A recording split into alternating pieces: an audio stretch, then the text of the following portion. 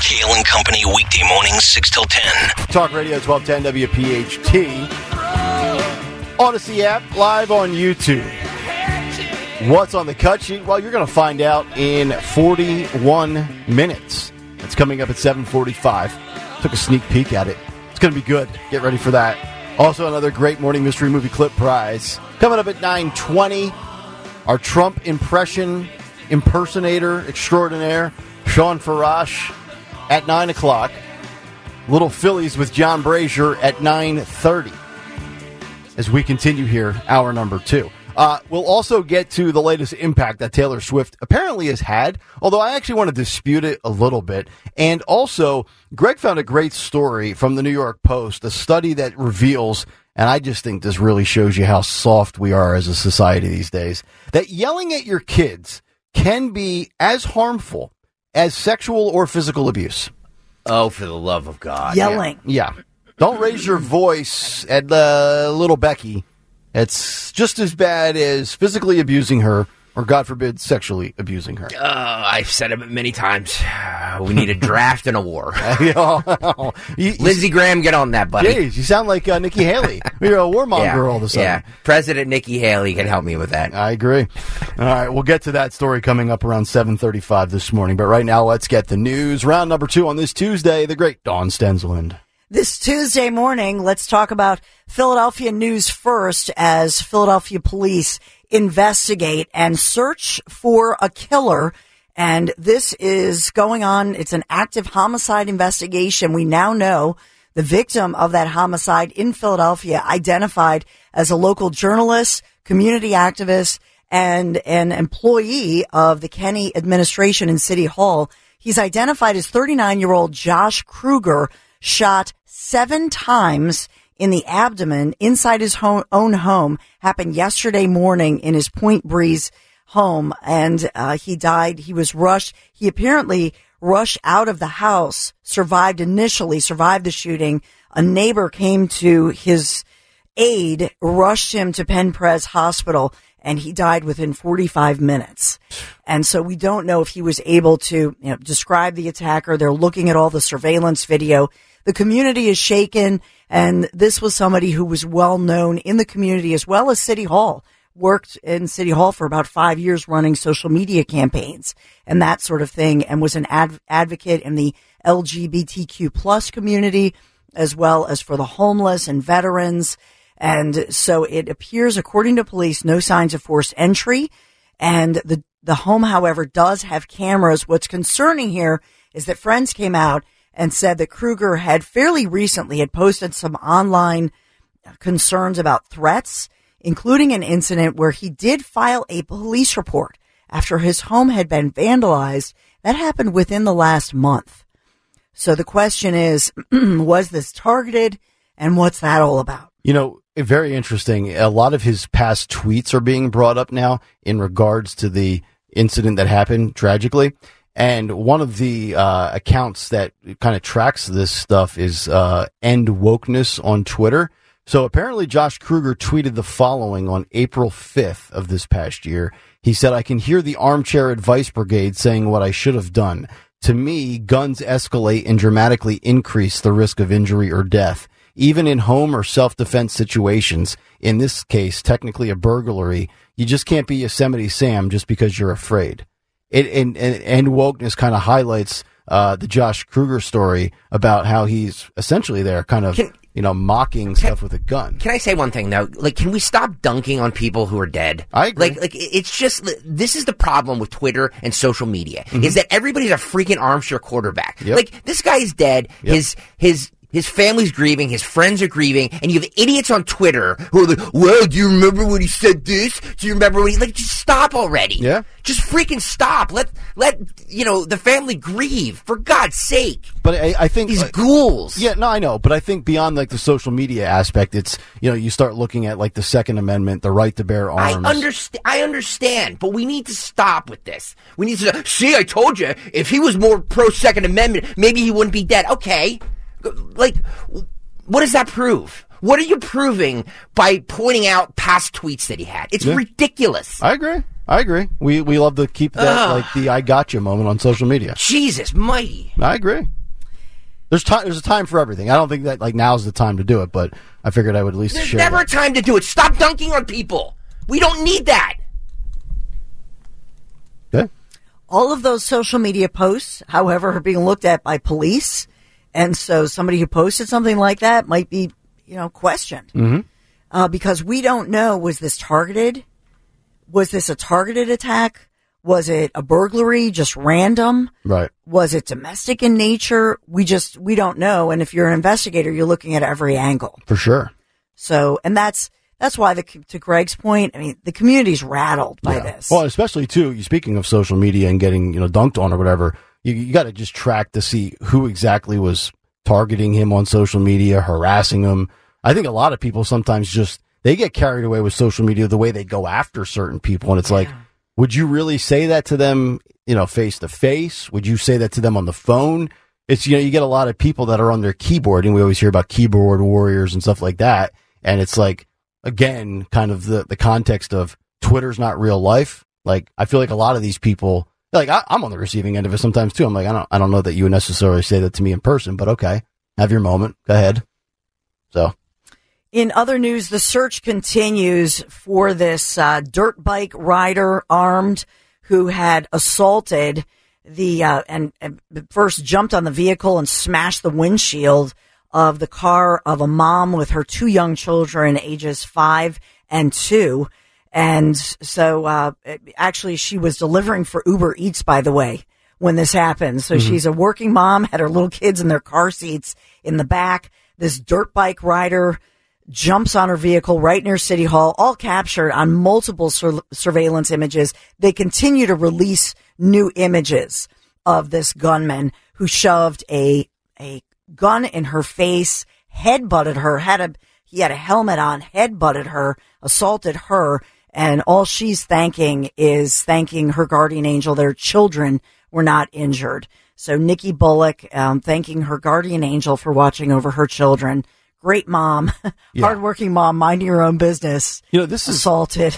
Unbelievable. These types of gatherings too, because if you watch this video, this is a massive group of people on motorcycles, dirt bikes, whatever you want to call them. Like these are organized little gatherings of disruption. That this, I'd like to think, but then again, in this area, who knows? Like these things are being tracked or monitored, and how exactly they are, arriving at these destinations. Because if you're looking at the video, and I retweeted it yesterday, there's got to be 15 or 20 people on all sorts of 2-wheel bikes, 4-wheelers.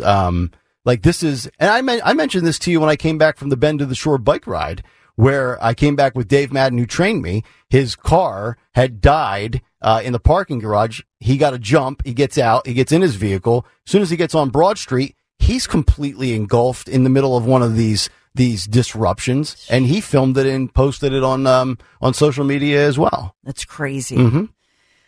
So they are searching for the biker and say that they will find you, turn yourself in, armed and dangerous, and facing some pretty big charges, felony charges, obviously. Hunter Biden due back in a Wilmington, Delaware courtroom today, where he's expected to plead not guilty to federal firearms charges that emerged after his earlier so-called immunity deal had collapsed in court. That's a headline this morning. And we do have some updates on Congress members carjacked. U.S. Congressman Henry Cuellar, who's a Texas Democrat, became the latest victim of an armed carjacking last night in Washington, D.C. This morning, police confirming that the longtime Democratic congressman is physically okay. They've recovered his stolen Honda CHR vehicle, but continue to search for 3 armed men. And just another update for you, because a carjacker here in Philadelphia who made national headlines for putting a gun to the head of U.S. Representative Mary Gay Scanlon in FDR Park has just begun serving his prison term. This is a federal prison term. He's a Delaware man who carjacked her and recently was sentenced to 7.5 years in federal prison. I'll point out to you that in court, the Congresswoman urged the court and the judge to grant this guy an opportunity to reform. So wanted him to get less jail time This is 21-year-old Josiah Brown of Wilmington, Delaware, apologized in court for stealing the three-term Democrats' 2017 Acura at gunpoint, you may recall. And we talked about it at the time, but the U.S. district judge there had said that although he was remorseful and the judge supported Congressman Scanlon's desire that he gets a second chance and less prison time, in fact, there was a mandatory minimum federal term. So that's what he got, the mandatory minimum of 7.5 years in federal prison. So there's no early parole on that. Okay. Next chapter in the fall of one-time crypto billionaire Sam Bankman-Fried. That's set to begin today. Former FTX head goes on trial in New York City. Jury selection begins. That one's making headlines. Another one making headlines is this battle between Matt and Kevin. Oh, the House Speaker, Kevin McCarthy, firing back at Representative Matt Gaetz' motion to force a vote on ousting McCarthy from the speakership, writing "Bring it on" social media. Just minutes after the motion was filed last night, Matt Gaetz, responding to McCarthy on X, Twitter, just did. I know. I saw, but it was like both one sentence, one liners. Like now it's spilled over onto the social media streets. Good heavens. I know. These two. We've talked a lot about the latest with Trump back in court in Manhattan for the civil trial. Another headline for you, because I know that this strikes at the heart of our own Nick Cale, because you're a dad of little girls. This story capturing the nation this morning, this little 9-year-old girl, Charlotte Cena, abducted from an upper state New York park. Oh my goodness. She was found, thank God, safe inside a cabinet of a suspect's camper, not so far from her family's home. A cabinet of a camper? Oh, jeez. I know. Wow. Well, thank God she's been rescued.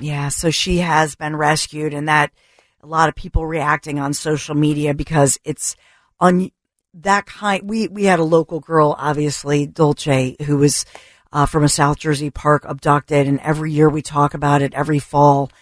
These kids, the fact that they found her and she's physically okay, we're expecting a news conference. But just gives you chills, and the fact that this guy, we don't know, was he stalking her, and that there are a lot of questions. So we're looking at that. And of course, what we're celebrating here in Philadelphia are Phillies. We're doing a lot of celebrations and have a lot in store coming up in the next couple of hours. But Phillies in the playoffs. We're thinking World Series, Red October. Unfinished business, Dawn. Woo! It's exciting. I wore my red today. I mean, I just think it's great news for Philadelphia. I'm going to be listening to Callum Scott the whole way home in my truck today. I'm going to keep dancing on my own, Dawn. Literally and figuratively.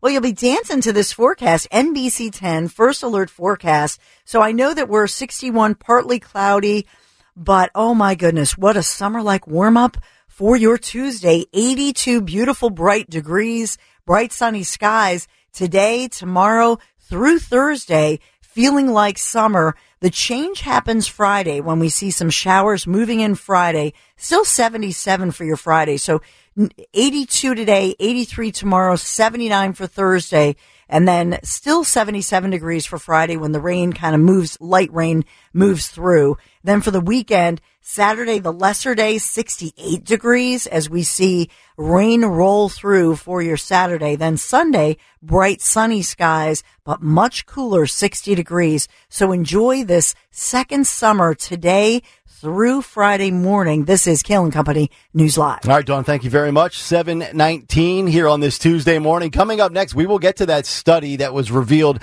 in the New York Post. If you're a parent, you're going to want to listen to this. And I don't tell people how to parent, but I just think this is incredibly telling about our current and upcoming generation. We will give you those details on the other side. It's Kale & Company, live here on this Tuesday morning. But first, let me tell you about my friends at the Piazza Auto Group. As you know, I've recently leased a 2023 Honda Ridgeline from Piazza Honda in Springfield. Absolutely love it. And it's been great. You know, the summer, the windows down, the sunroof down, using the bed of my truck, you know, for golf clubs or other types of activities. But I'm actually looking forward to some of the bad weather more than ever because I can't wait to plow through it with this bad boy. And if you're a truck person like me, now's the perfect time to get into the new Piazza Honda in Springfield and check out their new Honda Ridgeline. I have the 2023 Black Edition fully loaded. It is absolutely gorgeous. You can also check them out in Philadelphia, Langhorne, Pottstown, or Reading, because they still are offering 0.9% APR financing, or you can get special finance rates on some of the other models, the Honda Civic, the award-winning Honda Accord, the CRV, the Pilot, and more. The Piazza Auto Group, 17 brands, 35 locations. It's my go-to for all things automotive, and it will be for you as well. To find your new or certified pre-owned vehicle today, just visit them online at piazzaautogroup.com. It's Kale and Company on demand from Talk Radio 1210 WPHT and the free Odyssey app. I want you to come escape with me. We're heading to southern Italy on a gastronomical tour of the most beautiful coastline in the entire world. I'm talking about the Amalfi Coast. Join me for 12 magical days in luxury with the professionals who do it best, Conservative Tours. So if I'm putting my name on the line here, I want to travel with the very best, the top tour operator in all of Italy, my friends at Conservative Tours, A+ rating with the Better Business Bureau. We're going to take the high-speed jet foil to the Isle of Capri. $52.67. That includes your airfare, luxury hotels, and unbelievable, fabulous dining events that you're going to be talking about years from now. This is a trip where memories are made. Call toll-free 888-733-9494, or you can just go to conservativetours.com. You'll see my picture, the full itinerary. It's just, when I look at it, this itinerary taking us through southern Italy, these beautiful, breathtaking places, some of them ancient sites.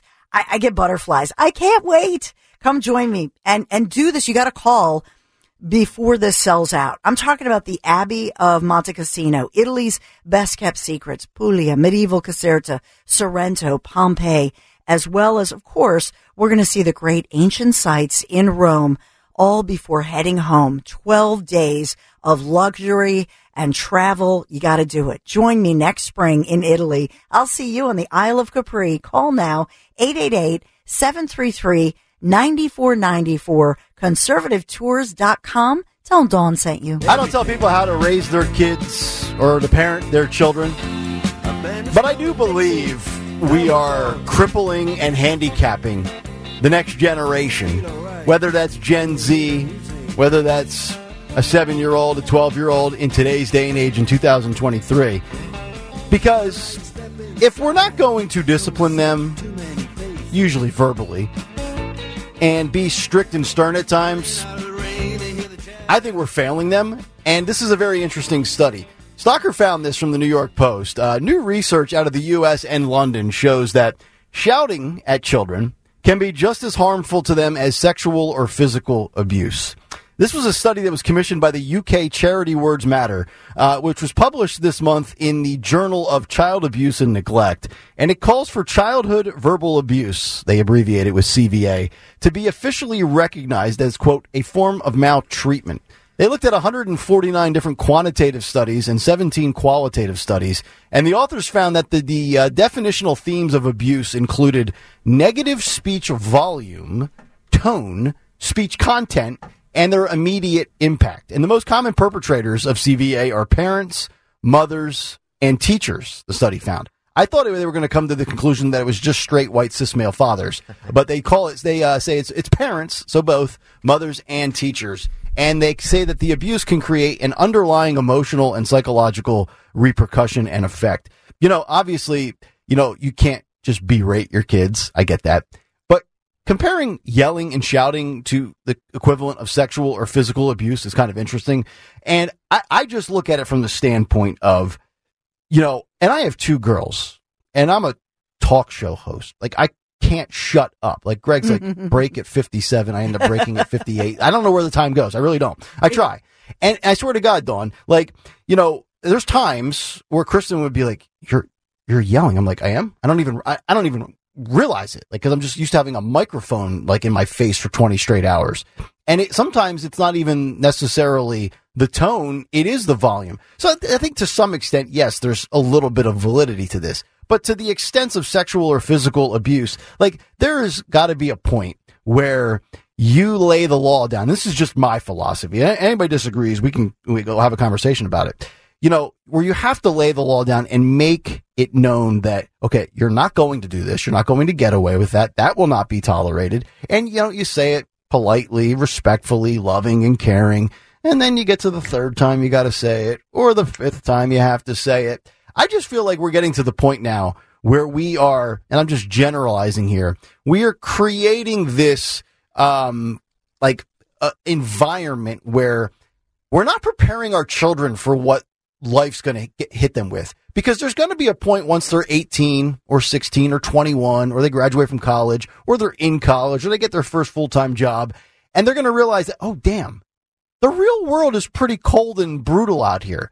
And it's not really all about your feelings. So I don't know if you have thoughts on this, but I find it odd that you can equate the yelling to something as extreme. And my wife was a child social worker and dealt with sexual and physical abuse. I'm actually going to have to talk about it. I'm like, is yelling really on the same par? My guess is she says no, but this study would say otherwise. I think, I know the headline grabs you because you think, oh, geez, here we go.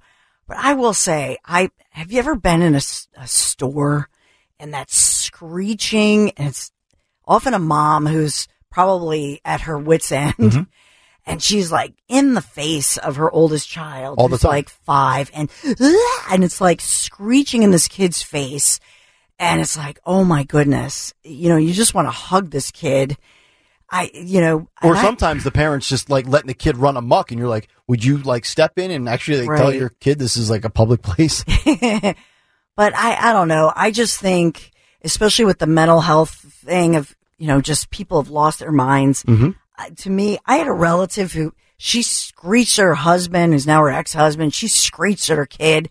I literally, years ago at my house, I said, I know they're your kids, but can you please just, you're upsetting my kids. Right. Like, I'm talking about that. Mm-hmm. It doesn't even matter what they're saying. Yeah. It's upsetting to you as the adult. Right. So I do think, you know, I'm not talking about speaking with passion. Mm-hmm. It's that screaming that you hear.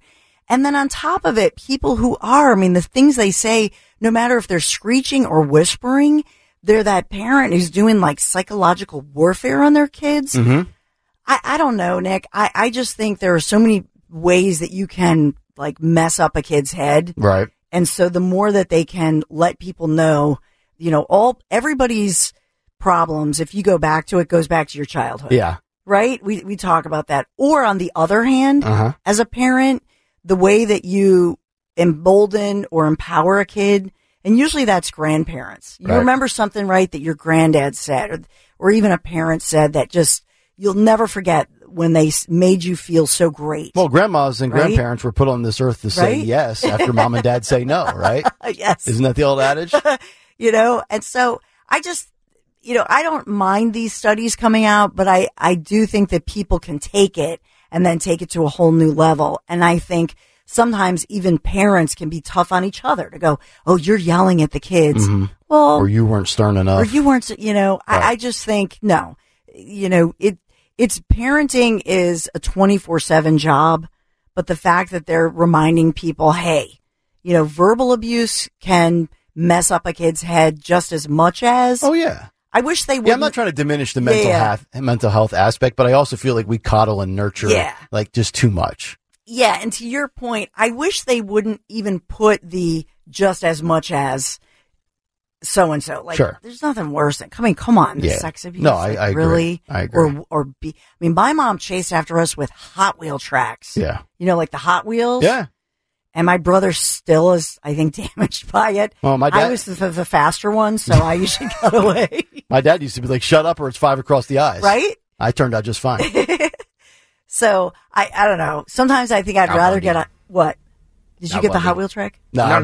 This is a movie TV reference I was seeing. Let's continue this on the other side. Yeah, because you got thoughts. I have thoughts on this, and you're entering that time. Yes, in the next couple of years. Were you coddled as an only child, Greg Stocker? I mean, no, but it's Well, I have thoughts. So let's do it on the other side. 855-839-1210. That's how you climb in if you would like to jump in on this study. The cut sheet's just about 13 minutes out as we continue. Kale and Company, Tuesday morning. Talk Radio 1210 WPHT. This is the Kale and Company podcast from Talk Radio 1210 WPHT and on the free Odyssey app. Tuesday morning. What's on the cut sheet inside of 10 minutes? Also, still ahead this morning, the hysterical Trump impressionist Sean Farash at 9 o'clock. John Brazier of the Phillies at 9:30. Phillies-Marlins Game 1 wild card tonight, shortly after 8 o'clock, Citizens Bank Park. But right now, talking about a study in both the United States and the UK that reveals verbal yelling, loud volume of your voice can be just as detrimental and impactful to your child as physical and or sexual abuse.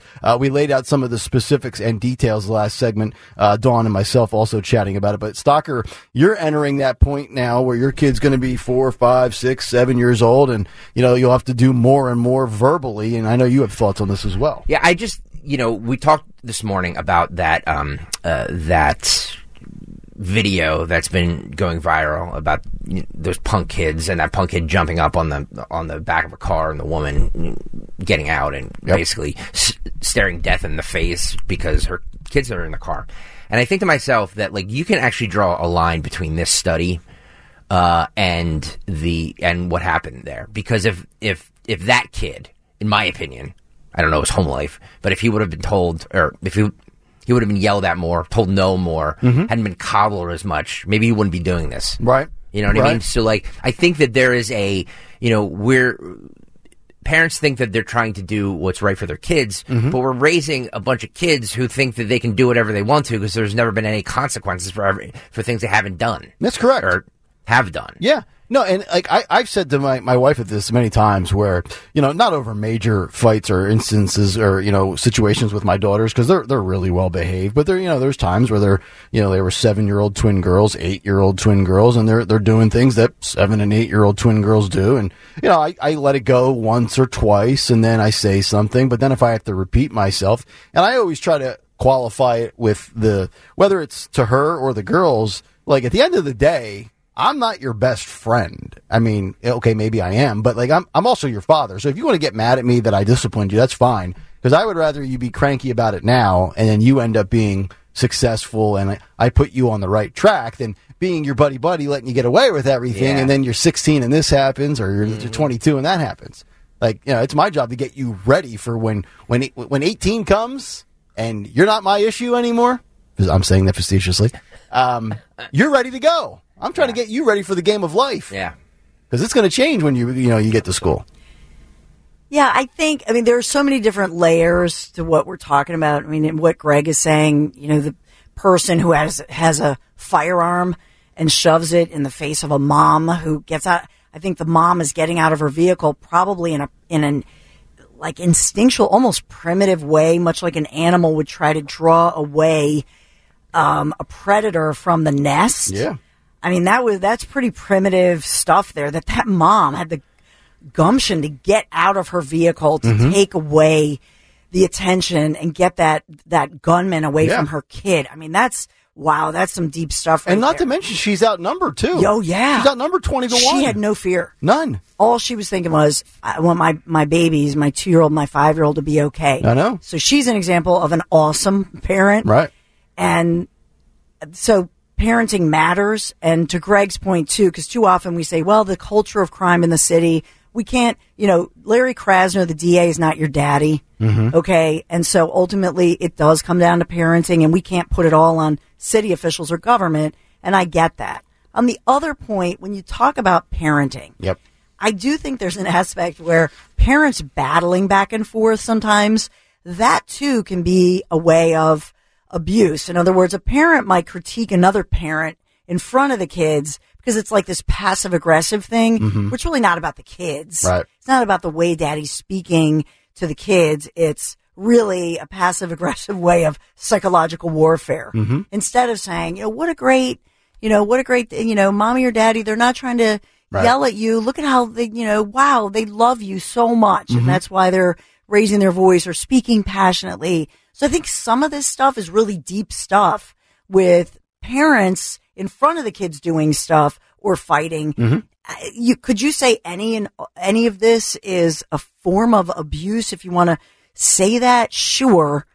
And I think it's all worth the conversation for any married couple or even a divorced couple or never married couple where they're parenting the kids to have the conversation to say, let's be the best parents we can be in front of the kids. I agree. A lot of layers to it. Yeah, I agree. I just feel like it's everything is like, well, we can't do this because it's going to give Johnny social anxiety when he gets older. We can't do that because he's going to be in therapy and he's going to be dealing with like that kid who put a gun in the face of a mother while her two young children are in the back. What kind of sick, deranged individual is that kid? Right. You know what I mean?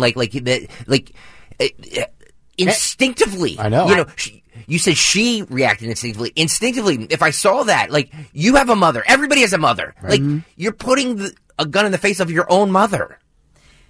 Wow. Well, that's deep. Well said. And I think to what Greg just said, I suspect that the individual who did that will find out. Right. Maybe does have mommy issues. In other words, I seriously doubt that individual has parents who are caring and loving and maybe not even a grandparent in their lives. Because I think your odds, if you even have even one caregiver, somebody, your auntie. I have a dear friend who basically was raised by a neighbor, you should hear some people's story, but if you have one person, one adult in your life since you were a kid, your odds of surviving and being successful go up, in a monumental manner. Yep. I suspect that a lot of the people that that Greg's talking about right now, that person was never really loved, never really nurtured, does not have even one caregiver who really dedicated himself or herself to that individual. And probably a Cowboys fan to boot. So. 855-839-1210. Let me grab Lenny is in Pittman. He's got some thoughts on Mr. Bowman and the fire alarm situation over the weekend. Lenny, what's going on this morning? I just have to comment I think you're spot on. The bottom line is too many parents think they were their kid's best friend today. Sounds to me like that young man needed the good wooden spoon, the belt, or go to the tree and get a twitch or a switch or whatever they call it. I mean, that's just astronomical to me that you would do something like that in life, really. Yeah, agreed. Listen, Mr. Bowman, evidently an educated man, was a principal at a school. If he can't understand the word fire, then my concern would be that he was in such a rush to vote that, you have to vote yay or nay. And, them words are pretty similar. He might not be able to understand which one is yes and which one is no. And I think he might be confused when he takes his vote. And I don't know why everybody's getting all excited about this, I mean, what an idiot, really. No, you're right. And it's funny you say the yay or nay stuff, and we appreciate the call, Lenny. I'm thinking back to, and obviously she's passed away now, but, I mean, I can understand Dianne Feinstein at 90 when she's completely out of it, not understanding the simple procedure of yay or nay. But to your point, Bowman, who continues to kind of double down, and also Bowman just continues to come off befuddled. He's like, I don't understand what the stink is about all of this, which you'll hear from him coming up in a little bit. But, the last thing, too, on the parenting front, before we get to the cut sheet, there was, Dawn, you gave us the story. What was the one kid, that's who it was, the Cheltenham kid who, I believe, wasn't it the kid who murdered Officer Christopher Fitzgerald? Wasn't he the Bucks County kid? In Bucks County kid. And he apparently came from like a really nice family and a good upbringing. I think most of the time you guys are correct when you say you probably had bad parenting or a lack of a guardian. But then every now and then you do have situations where somehow the parents were, you would think, relatively pretty good at raising their child. And then the kid just somehow goes rogue and goes off on his own. And, I know that's kind of the outlier here, but, sometimes you can do everything possible as a parent and still end up with these, terrible outcomes. So, I remember the Columbine killers, and they said, oh, look, they were from a good home. Oh. Just because you grew up in a house that's a $500,000 house does not mean that's a good home. True. Does not mean those are good parents. Very true. And so whatever was going on, and I know the parents in the case of the Miles Pfeffer is the suspect. That's who it is. Right? Yes. And so now Sergeant Chris Fitzgerald's family is, wife and representing the children. They have filed a lawsuit. Good. Against the family of Pfeffer to hold them accountable for knowing, certain things. And remember that there was the mom was accused of picking him up, and there are a lot of details that are coming out in the courts. But ultimately, I would, we'll find out all the details. But the 18-year-old Miles Pfeffer, his father, mother, and the mother's partner, another man, they've all been named in the lawsuit alleging negligence and wrongful death. Okay. For their to take accountability, because as a juvenile, the family is alleging that this Bucks County teen, the family should be held liable, they say, because they coddled this teen, through juvenile years and through some alleged criminal activities. Okay. Yeah, that's what I was trying to make the point earlier. Yep. All right, there you go. 7:47. It's a Tuesday, and it's time for another edition of What's on the Cut Sheet. What's on the Cut Sheet?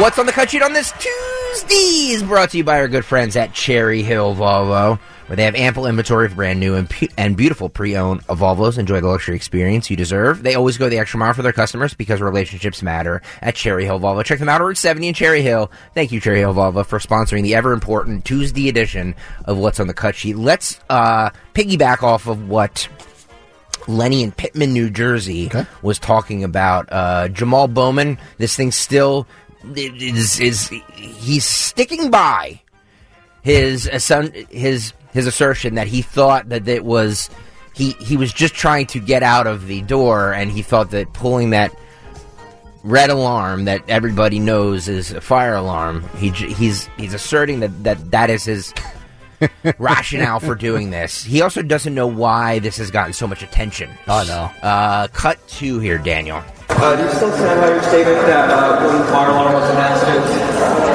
I don't know why this has gotten so much attention. I was literally just in a rush to go vote, man. That's all it was. Mm-hmm. Are you afraid of any repercussions, either from leadership or from legally from Capitol Police? I mean, listen, I take responsibility for what I did, but like I said, I was in a rush to go vote, and, the investigation will sort everything else out. Have you talked to Jeffries about it? Oh, yeah, of course. That's day one, yes. How was that conversation? Well, I got to keep that between me and the leader, so I'm not going to share that publicly. Yeah, but we've been in touch with each other.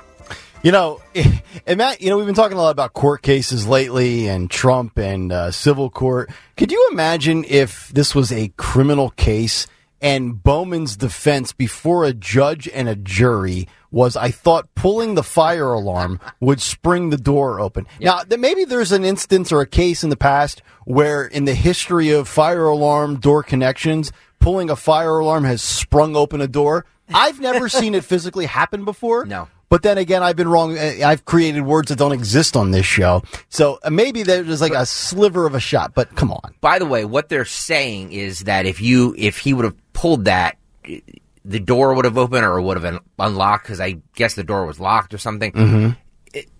Usually when a door, it's a button you push, isn't it? Yes. So it's not something you pull. Right. It's a button you push or you swipe. Yeah, or you actually just do what they used to have on those doors where they have those big metal handle rails, and you just push it down and it goes and it opens up. Yeah. Like, I've never seen a fire alarm springing open a door.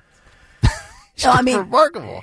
To your point, I think that he was banking on the fact that the way he was saying it, because he didn't, I guess, realize that they would put up the surveillance image.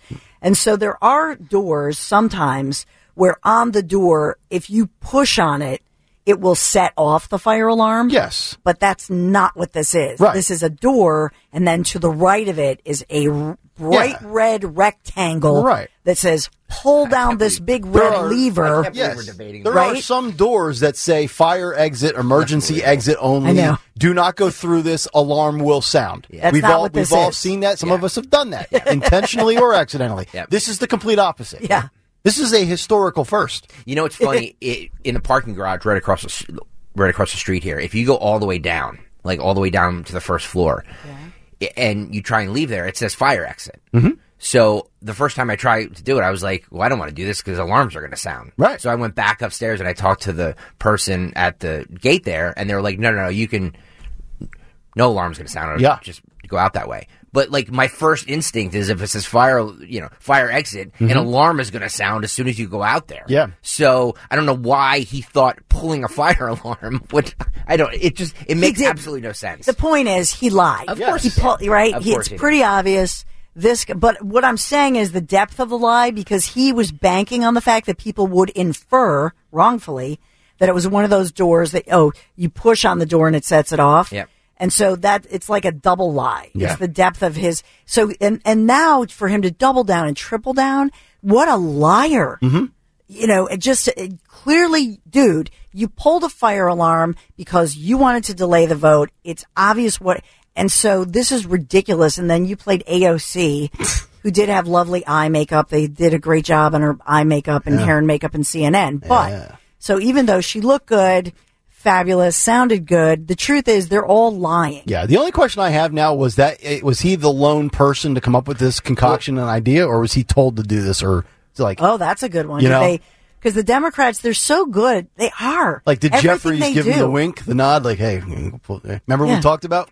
Go do it. Well, Donald Trump is on the YouTube chat. Welcome in, Mr. Former President. Hey, Don. He says, my question is how did he react after he did it?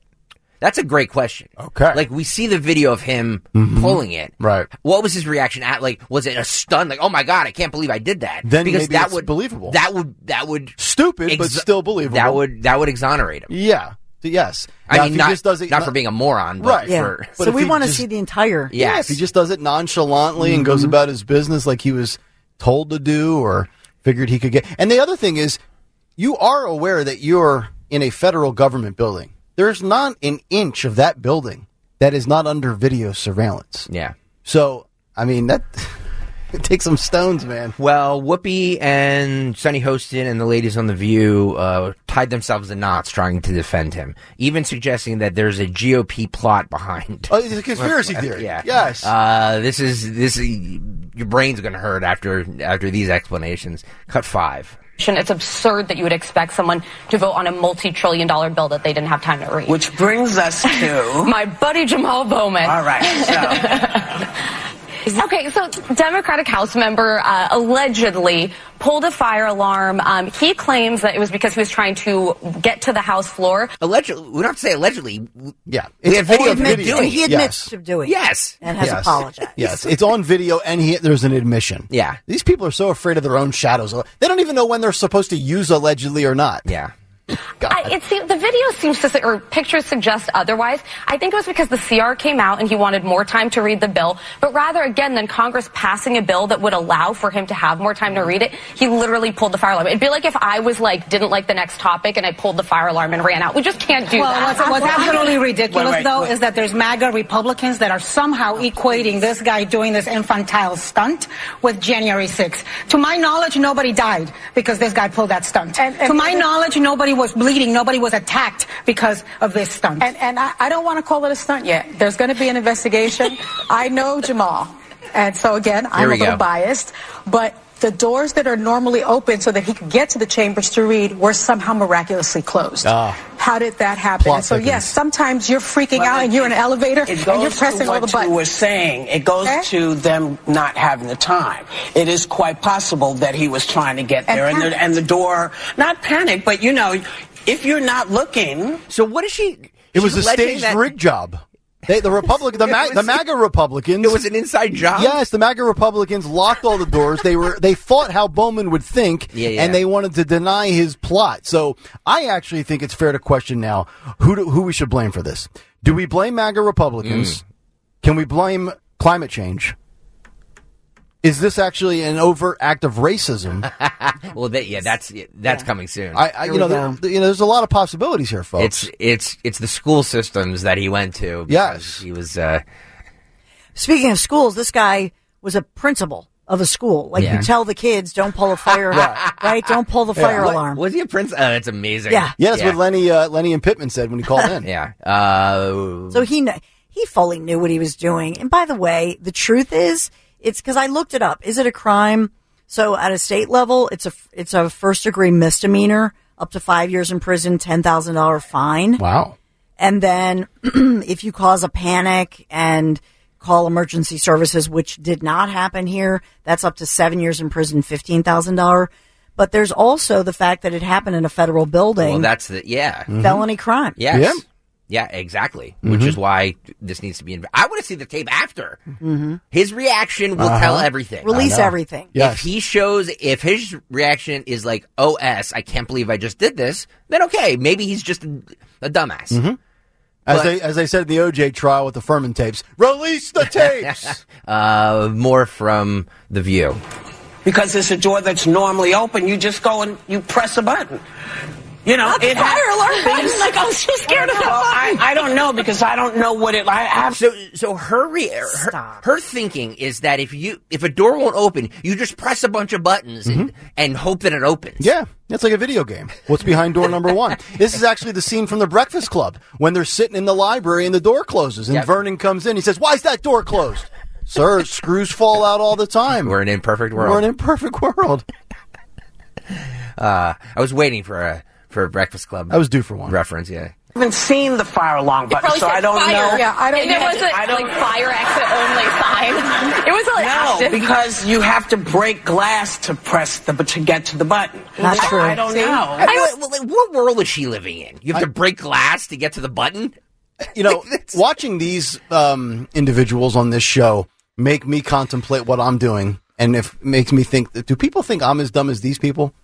No. Nobody thinks you're as dumb as those people. We're debating over fire alarms, Taylor Swift's impact on a football game. Oh, my gosh. Yeah. I've never really... I might have to... On the 1-year anniversary, I'm going to go into deep thought later today and contemplate my future. Yeah. It's true. If he did this out of malice, then he should be... I guess kicked out of Congress, right?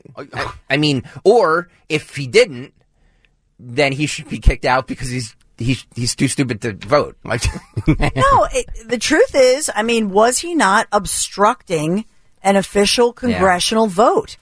And that's why they're all freaking out, because they're saying, if you want to say that January 6th, that people dressed in a Chewbacca bikini going to Nancy Pelosi's office and taking selfies, etc., were obstructing justice, then somebody purposely and intentionally pulling a side fire alarm that has nothing to do with the door when there's an important vote that they're trying to delay, is that not obstruction of an official congressional vote? I would think it is.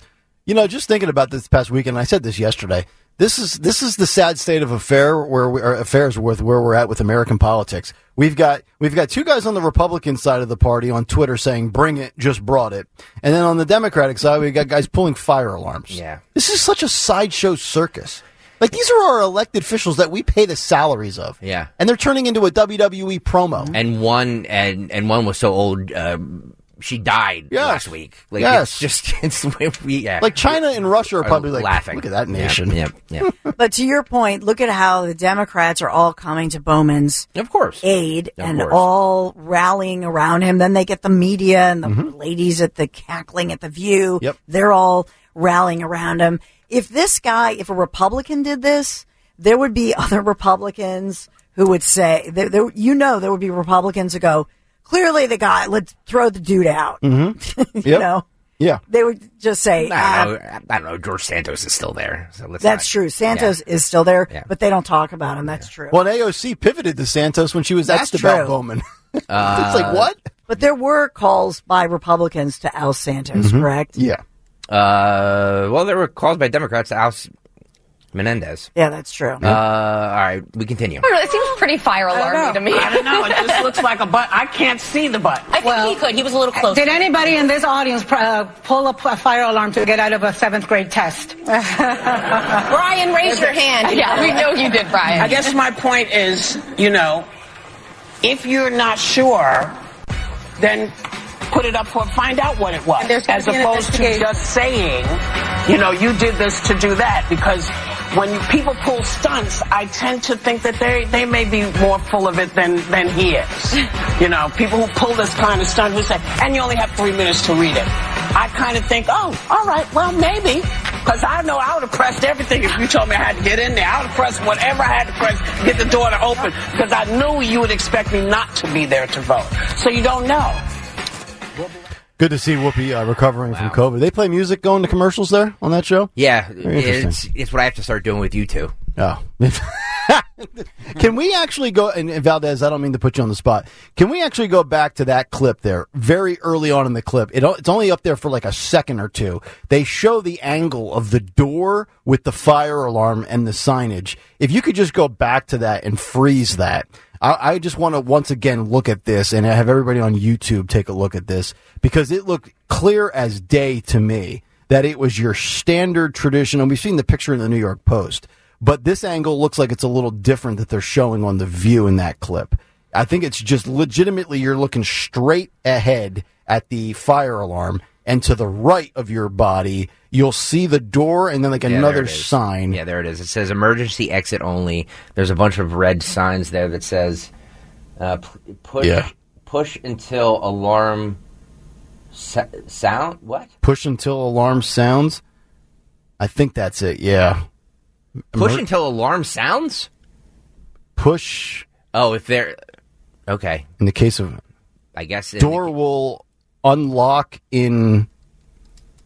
Is that what he's claiming his defense is? Is that he thought that if he was pushing that... I don't know. I don't know. But it shows him... The picture shows him not touching the alarm on the door. It's right. He's pulling on the wall yeah. to the side of the door, and it's like a lever that you pull that down. Correct. So he's not push. And I'm not making a defense for him, but I'm also looking at the color of the signs, and the signs almost match up with the color of the fire alarm box. No, he can't be that dumb. Kevin Pools writes on YouTube, from what I remember, fire alarms in schools shoot ink out to spray on person that pulled said alarm. No, Kevin, that's just what the teachers told you they did. As somebody who's pulled fire alarms, in schools, they don't do that. That's what's on those little tags on the high-end merchandise in stores, those little like gel ink packs, so you can't steal them.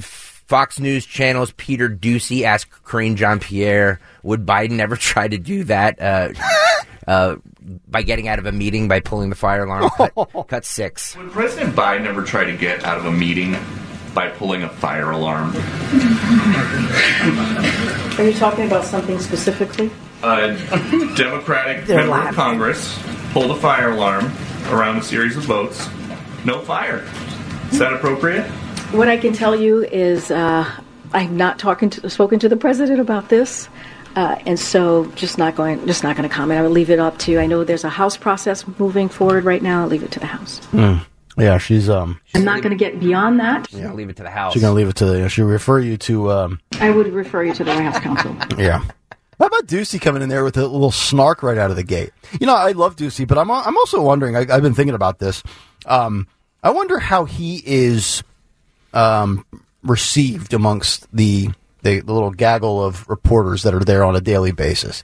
I wonder if they think he's a jerk or if they love him. They're all. I've been in that room with them. Yeah, they're all tight because he's one of the few that really, and obviously he works for Fox, so he's going to challenge the Dems more. But he doesn't toss up the softball questions. You have to remember too, they're sitting in there like an hour or so before KJP gets in there. So they're there, they're kibitzing, and it's a small room. Yeah, it's a very small room. Yeah. So like you're sitting close to the people, to your colleagues. Yeah. So I got to tell you what, as much as I love this job, I would enjoy doing what Ducey does on a daily basis.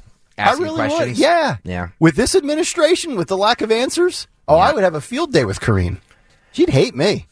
Guys, I just want to let you know our long national nightmare is over. The late night shows returned last night. Oh, I didn't even know. So all the Jimmys are back. Fallon, Colbert, Kimmel, they all came back last night. Seth Meyers, thoughts and prayers were answered. It was just they were all Jimmy Kimmel. Let's just play a little bit of these. Jimmy Kimmel got very emotional. Oh, said. Did anybody miss them? Did any of them bash Trump in their opening return? Well, it's funny you say that because I have to, they left off right where they picked up right where they it's left like getting off. back on a bike. Jimmy Fallon got emotional about being back on late night. He just says he's just grateful to realize how. I just realized how grateful I am for all of this. Cut 8. Good to know. But I had a lot of time, 5 months, a lot of time to really just sit and think, and I just finally just took a moment, and I just realized how grateful I am for all of this and for this show. I really love it. Yes, thank you. Even though I treat my coworkers like crap, they walk around on eggshells. I really love this job. I love doing it. I love telling jokes. I love interviewing people. I love making you laugh. I'm very lucky to have this show, and I want to thank you all for supporting and choosing to have me in your bedrooms at nighttime.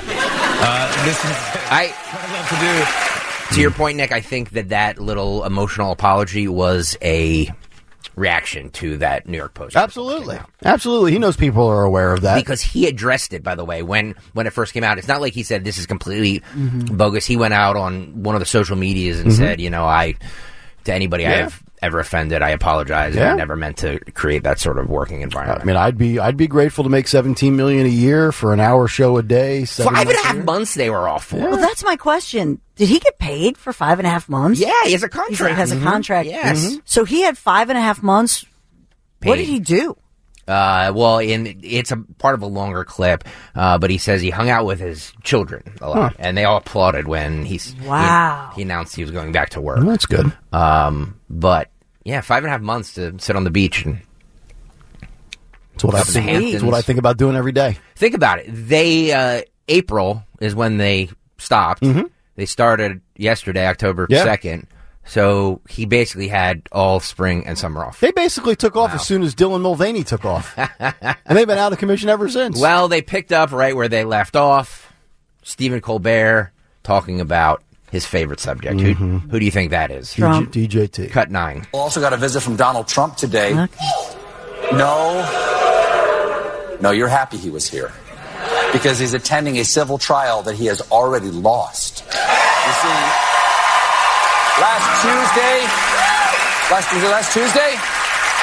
last Tuesday, the judge in this case took the rare step of issuing a summary judgment, ruling that when it came time for him to apply for loans, Trump persistently committed fraud by inflating the value of his assets and said that Trump was living in a fantasy world, not the real world. Yes, a fantasy world where he won the election, windmills kill whales, and this is 215 pounds. There you go. All right, so he's got material. The Trumpster giving it to him a little bit, although you listen to, summary judgment, that's factual there with what he said, but then you hear Trump yesterday and his legal team about 80%, so it looks like it'll probably end up being, my guess is a much lesser, I don't want to say verdict, but final outcome as opposed to what we're hearing. Yeah, but the summary, the ruling by the judge was just trying to, was taking them was pre-trial. Correct. So the judge was just trying to parse through and say, this is what'll be in, this is what'll be out. Then yesterday the judge indicates, the statute of limitations has run out because, these cases, these business dealings go back to 2014 in a case that was just filed a year ago. And similarities here, too, between the two cases in New York with Letitia James and Alvin Bragg, because as you recall, the Alvin Bragg Stormy Daniels thing, remember they had to bootstrap it to basically reignite the statute of limitations that ran out. So both of these New York cases, you can obviously either prove or make a strong case that the statute of limitations, the clock, so to speak, expired. Right. So why did Letitia James file something last year knowing that the statute of limitations would be running out? And why wasn't that filed? I mean, we're talking about 11 years ago. Right. Come on. What's going on? Why, 10 years ago, almost 10 years ago. Correct. So why were they filing something a year ago based on something that happened way back when? Campaign promises. Because he was running for president. And he's running. Yep. Those two right? together. Yep. So to me, I'll be interested to see what this, because the judge can't deny the facts. And you have New York City lawyers, right, who are up there saying, you're talking about the real estate industry. The judge also did acknowledge that when he talked about the value of Mar-a-Lago, because they're saying it's worth $1 billion. It's a Mona Lisa real estate entity. The judge said yesterday, hey, I was just looking in the tax record. Wow. So the judge did acknowledge that. So that, I think those were all, I'll just say, encouraging signs. There you go. One more, Jimmy Kimmel also picked up right where he left off, cut 10. One of our writers got this message from his mother this morning at 6:11 a.m. She wrote, "Please don't make tonight's monologue all about Trump." Well, sorry, Josh's mom. That is a new can-do. I am backed up like you would not believe. He's backed up like you wouldn't believe, so he needs to. You know, I don't, because I mentioned about. They all do the same thing. I know. I mentioned like the whole Trump derangement syndrome and the big take, and then coming out of it with the Sam Bankman-Fried story. I don't know who needs Trump more, CNN and MSNBC or the late night talk shows. I mean, the only one that gets relatively respectable ratings is because they kind of compete with Fox, is MSNBC. But CNN's in the tank. The late night shows have been dead for a long time. And it's just like, and I understand this is the way it's always kind of been, and there's always been political humor, and it's certainly, you know, Trump's an easy target. But it's like, you wonder why you're at the point where you almost need a complete reboot of the format. Like you were just saying right there, Greg, like, you know, it's the same thing over and over. And these guys are still making a killing despite the fact their ratings are down. Yeah, why do you need writers? Was that really clever comedy? It's a constipated comedian who's not even funny. But it's not just that, you know, because political humor is funny. Yes, and even if they're attacking the person you like, done well, it can be funny. Yeah. But do we really need 3 late night hosts on at the same time? It's oversaturated. All literally telling the same jokes. Yep. Literally telling the same jokes. Just flip back and forth the monologue. Trump this, Trump that, Trump. It's the same stuff. And so, just so I got this straight, because I don't watch them, Jimmy Fallon's NBC, Jimmy Kimmel's ABC, and Colbert's CBS. That's right. Okay, and those are the 3. There's not a fourth one out there. Yeah, and then if you wait, longer, if you stay up till 12:35, you can have Seth Meyers doing his bad Jon Stewart. And he's another NBC guy, because Fallon and Myers were SNL people. Yeah. Okay. I don't find Jimmy Fallon the least bit funny. I never have. But at least he tries to do other stuff other than politics. Colbert and Kimmel, that's all they do. I disliked him from the days of his SNL days when he was the Robin to Will Ferrell's Batman in that era. And I'll never forget the Celebrity Jeopardy bits were great, but the Christopher Walken bit, Blue Oyster Cult, the Bruce Dickens thing. Jimmy Fallon had a tendency, not just in that skit, but in other skits, to always break character and giggle like a little 7-year-old. Like, he's telling you it's funny before you determine what's funny, or there's like an inside joke from a rehearsal earlier in the week. And I have hated that ever since I just don't like Jimmy Fallon. I don't understand the Jimmy Fallon thing. Alina Habba was on Newsmax last night denying Trump's failure to get the jury. She said it was not her fault, and saying basically that's not how it works. So we talked about this earlier this morning about how you said that there was some sort of loophole or something they didn't fill out to select a jury. She's saying that's not true. Okay. This is Alina Habba. I don't know. I don't know if I'm saying her name right. Yeah, exactly, Eric. There were expert opinions that we didn't get to put on trial. There were decisions like that. And I have to address this one common misconception in the press. And unfortunately, it just keeps getting repeated, which is that we had this great option to have a box checked for a jury. No, we didn't have that. That's not how this works. They brought it under Section 6312, which is a very narrow, not appropriately used section of the law, which is for consumer protections, not this.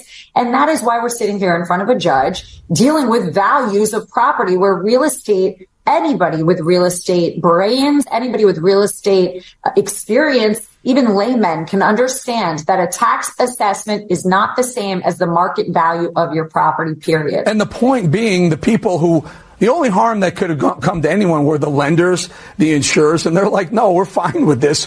This really feels like they're just going after Trump, not because someone was harmed. They just want to go after Trump.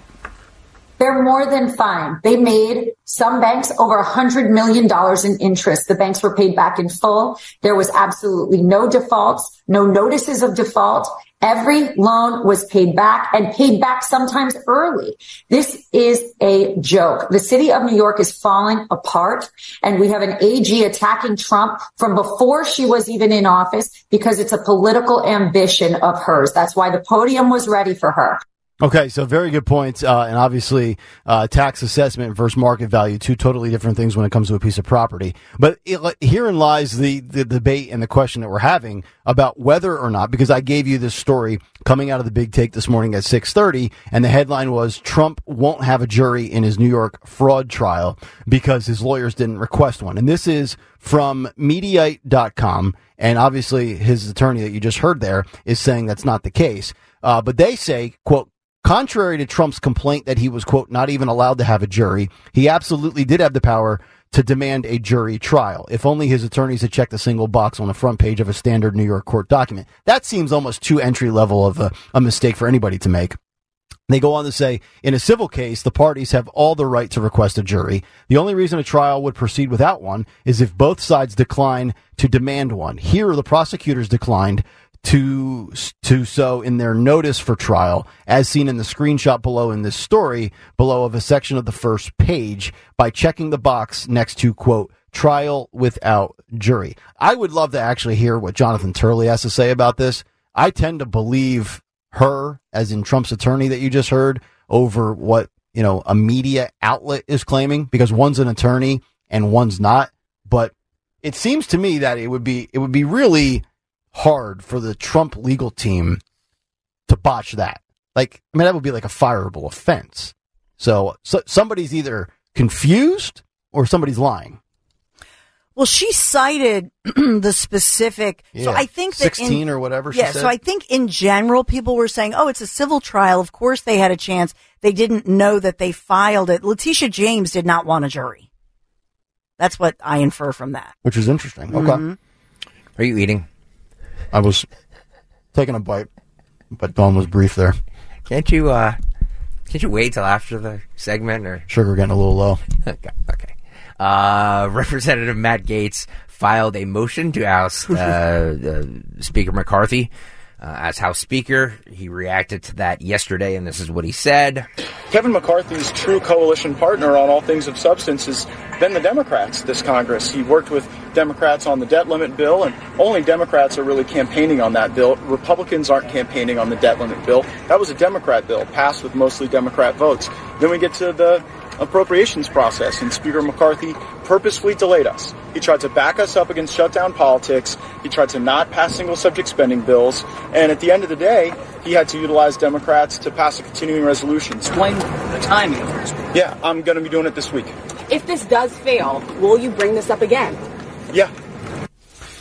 There's a couple of things I want to say that I have not said on Monday's show about this little riff that has been now going on for at least 9 months, probably even longer. And by the way, if we're just assessing the battle within the GOP, I think more people agree with and align with Matt Gaetz than Kevin McCarthy. I think a lot of people want Kevin McCarthy out, and in most instances, justifiably so. But there is some concessions and negotiations that come with the territory and the job duty of Kevin McCarthy that, whether you like it or not, that's, just kind of, as Trump would say, the art of the deal. Sometimes you have to give a little to get a little. That being said, this is going to be one of those things as the Republicans narrowly took back the House in the midterms, and the red wave that we were predicting and projecting never came. We're going to look back on this session where the Republicans had control of the House, and if all of these investigations result in nothing, and, the Democrats take back the House the next time around, this is going to be one of these ridiculous infighting battles that we're going to look at and say, you embarrassed your party and those who voted for you. And I just want to say this as well. The Democrats have never been weaker. Their policies have been hijacked by the far left and the progressives. All their policies fail. All of their leaders are aging, decrepit swamp monsters that shouldn't even be working at a Walmart right now. Like, if you can't beat them now, I don't know that they're ever going to be as bad as they are now. And we're going to look back on this era and be like, you know what? I'm done with you. I'm done with you, Gaetz. I'm done with you, McCarthy. Quit jerking my chain with all your Twitter fights. Like, we have two of the most recognizable figures in the party having a social media spat with one-liners. Yep. Like it's Stone Cold Steve Austin versus The Rock. Mm-hmm. Like, are you kidding me? Yeah. That's what we have? Yep. And we lose? Come on. Well, I think a lot of people can get behind, the delay of that spending bill and the government shutdown because, we have the right to know where our tax dollars are going. And absolutely. I think fights like that are healthy for our country. And I think we need more of them. I think, to be honest with you, if we didn't have as many rubber stamp bills like this, I think, we would be in a lot better shape. That being said, though, like this whole thing to oust McCarthy as speaker with Gaetz, it just... I know he claims it's not personal, but boy, it just reeks of. Oh, I don't like him, and I'm going to get him at any. You know what I mean? Yeah. Like this is who you have. Try and work with it, and I don't know. And stop the fighting. Like I can almost. You know what we should do? We should send Stalker down to the House of Representatives, and as far as all these one-liners on Twitter, Greg should just walk right into the next session and say the following: Not everything needs to be on Twitter. And that's for you, Mr. Gaetz, and you, Mr. McCarthy. I remember when Matt Gaetz was under investigation for an alleged relationship with a teenage girl. Remember that whole thing? Of course. I think that McCarthy at that time, when asked about it, said something like, this is serious or what. I wonder if it goes back to that. Now, Matt Gaetz was cleared of all of that. Gaetz felt betrayed by McCarthy. But you know what I mean? Like it does. It's to the point now where it's not just people busting each other's chops. Well, let me just say this, 'cause we didn't get to this yesterday, and Daniel, you don't have the clip, but I'm just going to play it for audio-wise. Jake Tapper asked Matt Gaetz about that on Sunday. How much do you blame Speaker McCarthy for being under House ethics investigation? This is cut 8. Last question for you, because the reason you talk about this being about the issue and not animus is because there are a lot of people, a lot of House Republicans who think that there is this personal animus between you and Speaker McCarthy. And I just have to ask you, how much do you blame Speaker McCarthy for the fact that you are under investigation by the House Ethics Committee? How much is that part of what's going on here? Not at all. Jake, I am the most investigated man in the United States Congress. I've been cleared by the DOJ, the FEC by a 5-0 vote, and the people who spread criminal lies about me are sitting in federal prison right now. So I'm fine being investigated by anyone and everyone. I have seen personal communications between you and other people in which you blame McCarthy for your ethics investigation. When Kevin McCarthy went out publicly and said, this isn't about me breaking my word, it's because Gaetz has ethics problems, certainly that was him gaslighting the ethics committee. But here's the thing, Jake, I'm not alone. People can say this is a party of one. I have tens of millions of Americans who stand with me on this, and I have a requisite number of House Republicans, a sufficient number to ensure that we don't own Kevin McCarthy anymore. By week's end, he will either not be Speaker or he will be Speaker serving at the pleasure of House Democrats. To be continued. So I think at the most basic levels, what the differences start from is Kevin McCarthy is not nearly as conservative as Matt Gaetz. Matt Gaetz is very conservative. McCarthy is basically a rhino. And also Matt Gaetz is very pro-Trump, as is Marjorie Taylor Greene. And then there's that, that faction and that divide within the GOP.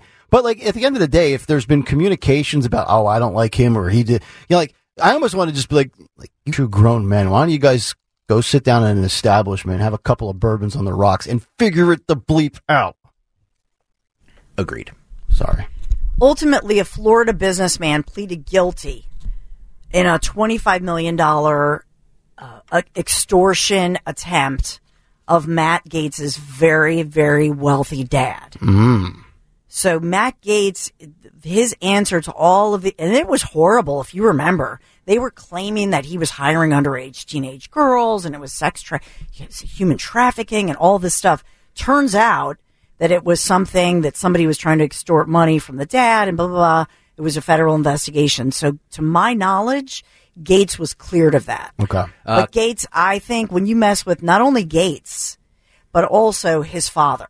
Mm-hmm. Do you know what I mean? Carl Mayer on YouTube says McCarthy only became speaker after 15 rounds of voting by agreeing to certain parameters. If violated, he would vacate. Yep. He agreed. Yeah. Violated said parameters. Now he should vacate. Well, also, I mean, think back when we were having this ridiculous fiasco with trying to get the votes and how many rounds it went. It hasn't gone that long since what, 1828 or 1872. I forget what the date was, but it was historically embarrassing for Kevin McCarthy. Let's lighten it up a little bit because honestly, the whole swamp, talking about the swamp makes my head hurt. Let's talk about the Eagles. All these crooked politicians. Did you guys know that wheelchairs are for anyone who gets tired of walking or standing? Oh. So if you see a wheelchair, and you're tired, you don't feel like walking anymore, you can sit down on it and use them. I did not know that. I didn't either. Wheelchair. So you get a wheelchair. Everybody gets a wheelchair. Everybody gets a wheelchair. All right. This person. You have to go to YouTube to see these videos. Oh no! There's two I'm going to play back to back that are a little visual, but if you're listening on the Odyssey app, you know exactly what I'm talking about here. This person argues that wheelchairs are for anyone who gets tired of walking. Cut one. I hate when people say that wheelchairs are only for people who need them, because when they say that, what they mean is all right. Okay. Oh, there's the nose ring. This is TikTok and a mustache. Oh, wow, yes. Well, that's like a Charlie Chaplin mustache. Yeah. That's like a thin Charlie. Not sure if this is I assume this is a biological female. I mean, she sounds like one. Until you are a biological female until proven not to be a biological female. Nose ring, though. Yes. YouTube.com/@1210WPHD. YouTube.com/@1210WPHD. If you want to see this.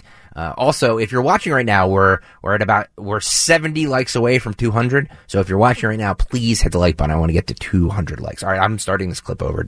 Daniel. I hate when people say that wheelchairs are only for people who need them. Because when they say that, what they mean is wheelchair users are for people who are paralyzed. But not everyone who is a wheelchair user, who uses a wheelchair, who needs a wheelchair, is paralyzed. What? Because if you're going to do away with wheelchairs for anyone who has the physical ability to stand for like a couple seconds, I think we should do away with strollers. Because toddlers can stand. They can walk pretty far, actually. If you hold their hand, they can get around fine. You know why we use strollers? Because we do need them. We need them. You cannot tell me that we do not need strollers. And we use strollers for kids who are pretty big, right? 4, 5, 6 years old. You're using a stroller because kids get tired. Their muscles are underdeveloped, just haven't gotten the chance to grow yet. And you know what? Some adults need strollers too. Random voice getting loud at the end there. Shades of Joe Biden. So for those that can't see, pink tank top, pink sunglasses, mop very top. Unfit. This is a very unfit young. How old is this person? Under 30? Yeah. Oh, definitely. 22. Right? Yeah. Early 20s. Yeah. So this is needs to drop a few. Yeah. And maybe if she did, she could walk a little further. Right. Stop having people push you around. But a very unhealthy person. Yeah, as somebody who, my mom was in a wheelchair. Mm-hmm. And first of all, it's hard to get one. They're very expensive, especially the kind that you don't have to push. But for her to diminish, I mean, just in general, I think anybody who needs a wheelchair because of illness or something degenerative or a disability, man, I can't believe she's not getting blasted. What makes you just go on social media and pontificate about the applicable situations? Because everybody's a star, Nick. Yeah. Everybody's a star. And then you bring in the stroller into the equation. My God. Yeah. My son, we had him in a stroller, and then at right as he turned 2, he was like, "Nope, don't want this anymore," and just continued. That's a big boy right there. He hated the stroller. Same with my boys. Yeah, absolutely did not want the stroller. I gave all the strollers away. Yeah, doesn't like to be pushed. Wants to walk very independent like that, which is good. And then to grow up to be this whale of a woman, and sit here and complain on social media that her big behind needs to be in a wheelchair, is nauseating. Yeah. By the way, it really is a pain in the butt with the old school wheelchairs. Those are tough to navigate when you're the one pushing them. Yep. Nowadays they got like the little joystick on it. They're motorized. I might get one of those for myself, actually. Well, you know look up how expensive they are. So for her to, I don't know what her deal is or why she's saying this, but I think to anybody who needs a wheelchair or as a caregiver, it's infuriating. Mm-hmm. One more that's going to make your head explode. Oh, good. This is an LGBTQ activist who says to hell with the idea of parental rights. Okay. So you parents don't have rights for your children. Teachers, all teachers. Says the person who's not a parent. Well, look at this person. YouTube.com/@1210WPHT. Look at this person, and yes, they're not a parent. Let's talk about parental rights for a second, because it's become evident that it's being used currently in this fight against queer people, and especially queer kids, who need more protections than ever before. Like in Saskatchewan and in the U.S., parental rights are being used to thwart any rights of autonomy that the kid might have. And I'm sorry, but kids do have autonomy. We've already established this. For example, if a kid needs a blood transfusion and quick question here. Yeah. This is a dude, right? I'm trying to look at by the sound of this person. Yes. I'm thinking this is a man. But if you look the glare on the chest is a little disturbing. Well, I was just going to say, if you actually look at the chest, it looks very female. No? Yeah. There's a wide gap between A to B. Is there an Adam's apple? That's a good question. I didn't know. I was looking for the mustache. No, some women do. Some women do have mustaches, but I think this is a man. Daniel, can we start this video over? Put her in box 4. Yeah. Hang on. Let's talk about parental rights for a second, because it's become evident that it's being used currently in this fight against queer people, and especially queer kids, who need more protections than ever before. Like in Saskatchewan and in the U.S., parental rights are being used to thwart any rights of autonomy that the kid might have. And I'm sorry, but kids do have autonomy. We've already established this. For example, if a kid needs a blood transfusion and the parents don't want to, it's not the parent's right to refuse that blood transfusion for that kid, because it is life-saving. In the same respect, if a kid only needs to use a different name and pronoun in school, there might be a reason, and a good reason, they're not coming out at home. And they need a safe place to be themselves. Safe place. And so, to hell with this idea of parental rights when it comes to kids who have their own consent and their own bodily autonomy and their own autonomy to their personhood that need to be protected. Bill L. on the YouTube chat says guy shoulders. Yeah, they're definitely dude very shoulders. true. Yeah. Yep. Yeah. Big shoulders. Yeah. Because they're bigger than your normal shoulders. It's funny. Whatever. This person is not a mom. Is not a parent. I love all these people people that don't live the life. Like the audacity that some people have to try to say what's good parenting and what's not when you're not one. Yep. Yeah. And by the way, that example that they gave about the blood transfusion. Like, I hate to say it, but parental rights do oversee everything else. Yeah, like the law. Yes, as horrible as it is, if for whatever reason a parent says no, you're not giving my child a blood transfusion, the hospital can't do that. They can't just do that. I know. So they're wrong. But it's wrong. They're also looking at like a physical issue here with the blood transfusion, comparing it to what I consider to be a mental health breakdown. I don't think it's a physical issue. Oh, I'm in the wrong body. No, you're in the body that biology gave you. Yeah. You're just having a mental fantasy delusional episode. Yeah. Nick, last week you told the story about the New York Post reporter who went into all of these high-end restaurants in New York City as Fetterman, as John Fetterman, and tried to get sit down at tables. The New York Post released the video of it. Oh, my God. So if you want to see this is it's amazing. You can hear it, too, on the Odyssey app or 1210WPHT. But this is New York Post reporter John Levine going into these high-end Jean-Georges restaurants and everything in New York City, dressed as John Fetterman in a sweatshirt and shorts. And it goes exactly as you thought. If you want to see the video, youtube.com/@1210WPHT. have any availability at this restaurant for 2 people?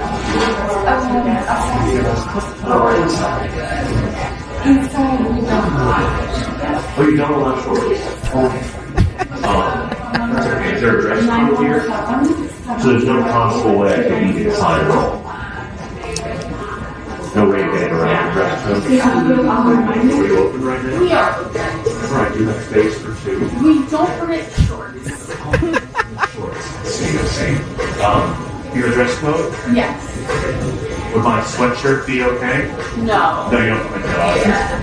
So nothing I'm wearing is okay? Yeah, it's athletic wear and shorts. Athletic wear and shorts. It's amazing. If I sat in here and it's crazy, you wouldn't allow it. Have you ever allowed anyone with athletic wear and shorts in? There's a United States senator that dresses like this. Yes, he would not be permitted. He would not be permitted here. Right. You know what I'm talking about. No, I don't, but we've turned away guests. You've turned away being improperly dressed regardless of their occupation. So a United States senator who looked like he couldn't get in? Wow. I'm wondering if they would actually not allow Fetterman in. I have my doubts. Yeah, but the guy looks like he just rolled out of a Planet Fitness. It is such an amazing bit. I'm so upset that I didn't think of it. And he wasn't trying to be over the top, rude, or hilarious. He was just flat out asking the question there, in a respectful manner. Like, no, no, sorry. Questions. Yep. It's $12 for a glass of water. You can't have a sweatshirt on. It's like, no, regardless of their occupation, we've turned away many. Do you offer specials? I don't know who that is. We played this earlier. I want to play it again for those of you that tune in the latter portion of the program. Donald Trump spoke yesterday after the court session ended for his fraud trial in New York City. This is cut 4. Well, I think that was very good. That last 5 minutes was outstanding because the judge essentially conceded that the statute of limitations that we won at the Court of Appeals is in effect. Therefore, about 80% of the case is over. I was going to come out and say that, as you know, we're not entitled to a jury, which is pretty unusual in the United States of America. So we think it's very unfair that I don't have a jury. But the judge's last statement was very fair. And if I read it right, I'll let perhaps one of the lawyers speak to it. But Cliff, maybe you'll speak to it if you would. But the way I interpret that, and the way everyone else in the room seems to interpret that, is that the statute of limitations is a very real thing in this country. And that would be about 80% of this case would be over. Could somebody speak to that, please? Cliff, you want to talk about that? Sure. So based on the judge's comments, at the end of the hearing, at the end of the trial today, it would appear that he is agreeing that all the transactions that closed prior to 2014 are now out of the case. Which is about 80% of the case.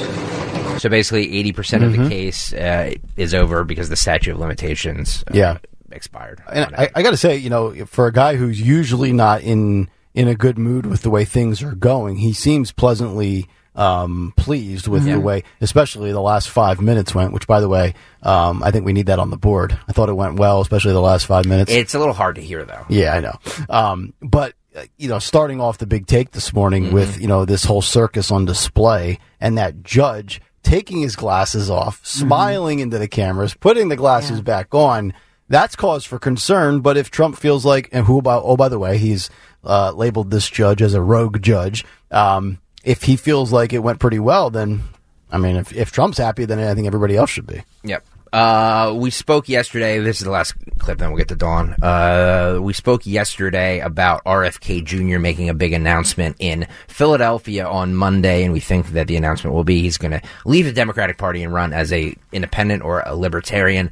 Also, there's a third-party candidate by the name of Cornel West. Yes, Dawn brought him up. Who might be a spoiler for, because there's conflicting reports on who RFK Jr. is going to take more votes from. Is it going to be Biden? Is it going to be Trump? Or maybe a little bit of both. Cornel West, there's no question in my mind, will take all the votes from Joe Biden. And he was on with Hannity last night, and he says, as long as I'm breathing, I will be running in November. Question. Are you 100% going to be running third party, and will you be on the ballot in all 50 states?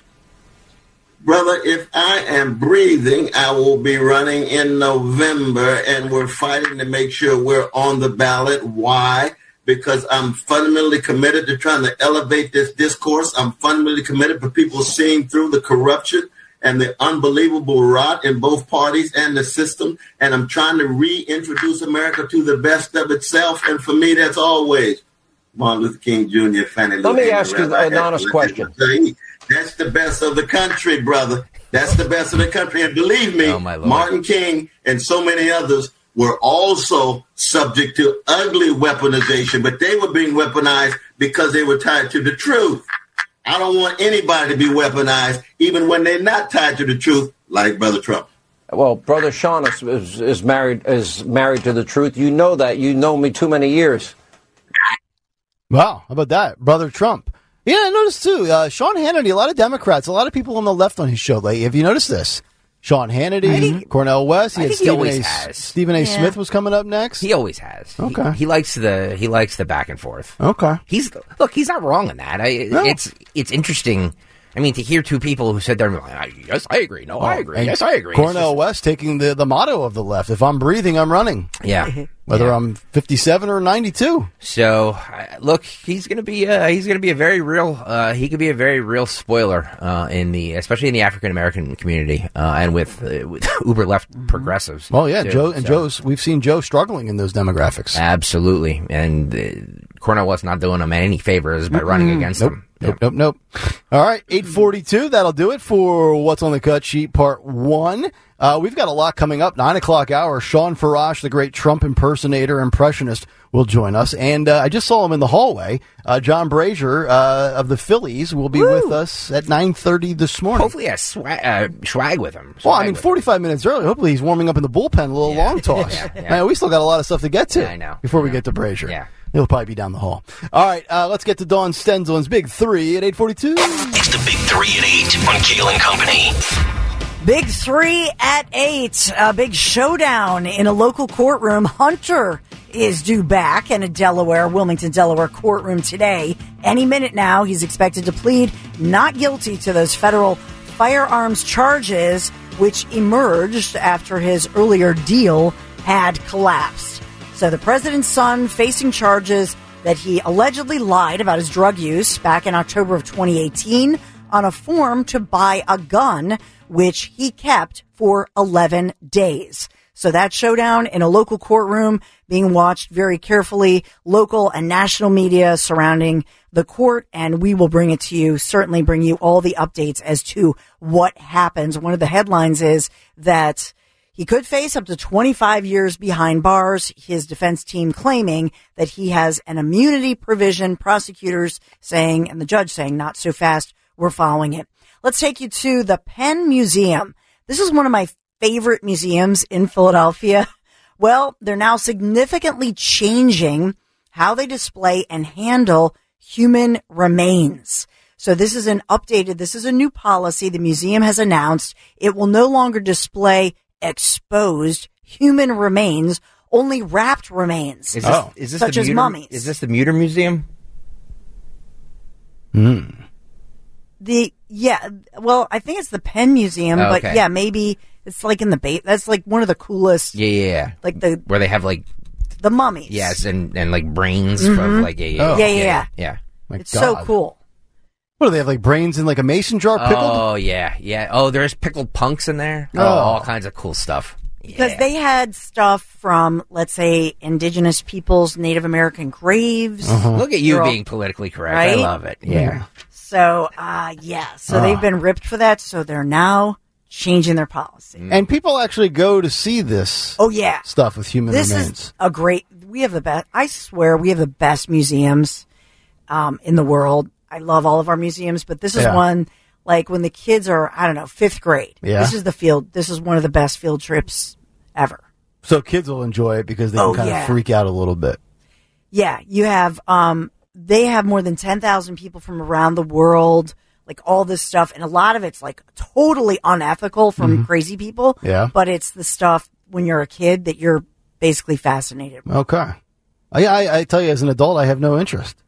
Kind of disturbs me. It's a little bothersome. By the way, when you die, are you going to get buried or cremated? It's a great question. I'm getting cremated. Me too, and my ashes are going to be spread. Yes. All over. I want my ashes dumped at the Atlantic link. That's against the law.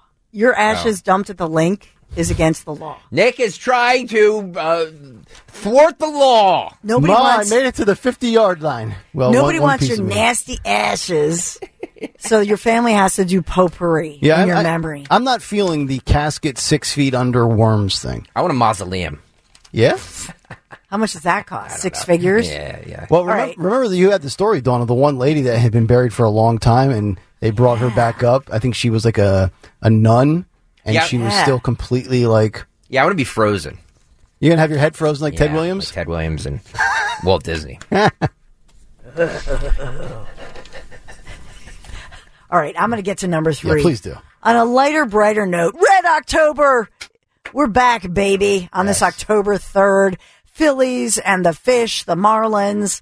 So it's exciting. Game 1 and all the festivities. People are already gathering and getting ready for a big day in South Philadelphia. Zach Wheeler starts for the Phils today. I know John Brazier is in the house, and we are red. We are excited. This is the Big 3. Thank you very much, Dawn. I'm on the Phillies tonight, by the way, plus 120. Soccer, I'm going to go plus 122 on the Phillies on the run line. Wow. Minus 1.5 run runs. line. Yeah. Why? What's our? You said the Phillies in 3, right? In 3, yes. And I'm saying the Phillies in 2. Yep, you have the sweep, and we have confirmed it's the best of 3. Well, I have confirmed. And then what's on the line? 20? Yeah, 20. 20 spot. Yeah. All right. $20. All right. Well, no, we didn't. Did I pay off? The no, 40? actually, so we're rolling it over. Oh, we're rolling it into it's a this? rollover. Yeah, it's like AT&T rollover minutes. So you get whatever you didn't use. So we're doing 80 now? 20, 40, it'd be 60. Just 60. It'd be 60. Yeah. I'm no math guy. Yeah, me neither. Okay, so $60. Yeah. Nick Hale, Greg Stocker. You say Phillies in 3. I say Phillies in 2. Yep. All right. Although it's pretty That's telling. on. I know the Phillies have home field advantage, but Miami won 7 out of the 13 games in the regular season. Yet Vegas makes the Phillies a 2-1 favorite. Yeah. So, like, what does Vegas know that we don't know? So that tells you take the Phillies. But it does. So there you go. All right, we have our buddy Sean Farash is going to join us, and we're going to talk to him, and he's going to be in Trump character for 5 or 6 different questions. And then we'll ask him a few things because he does do like a show on Rumble, and he's a conservative. He's a big Trump guy. He claims he's the first person that Trump ever re-truthed on Truth. Like, really? Like whatever their version of a retweet is.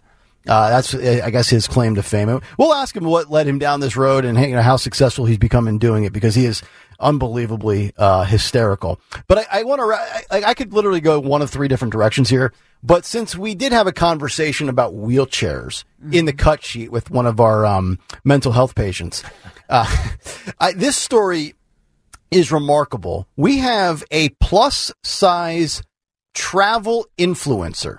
So, like, we know in Philadelphia, we have a plus-size influencer.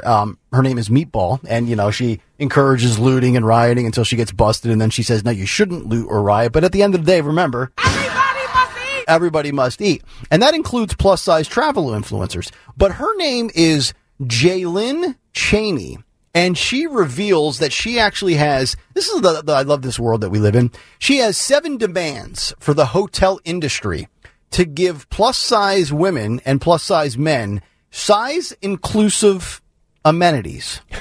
Oh, my God. What are we doing? We've got like 4 minutes here, 4 or 5 minutes to go. Let's go through these 7 and just hear how absurd. Like, this is the world that we live in now, where people that just feel like they need everything self-made, like tailored, and this is not like going into Brooks Brothers and getting a custom suit fit to your body. Like, I'm not reinventing a lucrative industry called the hotel industry, which when I lived in Nashville, the hotel industry is just astronomical. All they do is build hotels. It's unbelievable. It's like Atlantic City when they were putting up casinos. There's just one pops up every week. So her demands are as follows. Number 1, and this is plus-size travel influencer Jaylyn Cheney revealing her 7 demands for the hotel industry to give us size-inclusive amenities, because everything has to be inclusive these days. Number 1, make elevators and hallways more spacious to allow for easy movement of larger individuals. It's like the commands of No Ma'am in Married with Children. We're going to make elevators and hallways. So we're just going to like tighten the rooms up and we'll widen the hallway walls so that you can get your tuchus down the hallway without being, obstructed. And we're going to make elevators more spacious. Yeah. That's number one. Who's paying for that? I guess it's a great question. Number two, raise toilet seats and add handheld shower heads. Oh my God. So the biggins can reach all the hard to reach places with the shower head. Does it really say biggins? Oh. Bigguns. Biggins. So wait, they can reach all the places with the shower head. So if you have a handheld, you can kind of get up in there. Right, which is really disturbing. Thanks just for the like visual. spray that thanks. situation down. Thank you, Doc. And we're going to raise the toilet seat. So you could be like a 5-year-old again, sitting on the potty and your feet dangling. And this is fascinating, and I want you to keep going with this, but it's so nauseating that we're making these amenities for people who just need to lose weight. I know. Like I know. We're making it easier for people to just be fat and lazy. Yeah. And just be like, well, it's a medical condition, so you need to make amenities for me and make everything bigger. That's correct. No, how about you make yourself smaller? Right. It's never been more difficult or wrong to be a straight white cis man in good shape that makes good money and works hard. Like that's the villain in America today. Yeah. The funny piece of this is that for years, because all the men in my family, and now my sons, I mean, everybody's huge. They're 6'5". You know what I mean? Even my great uncle Chris, like they're all these big men.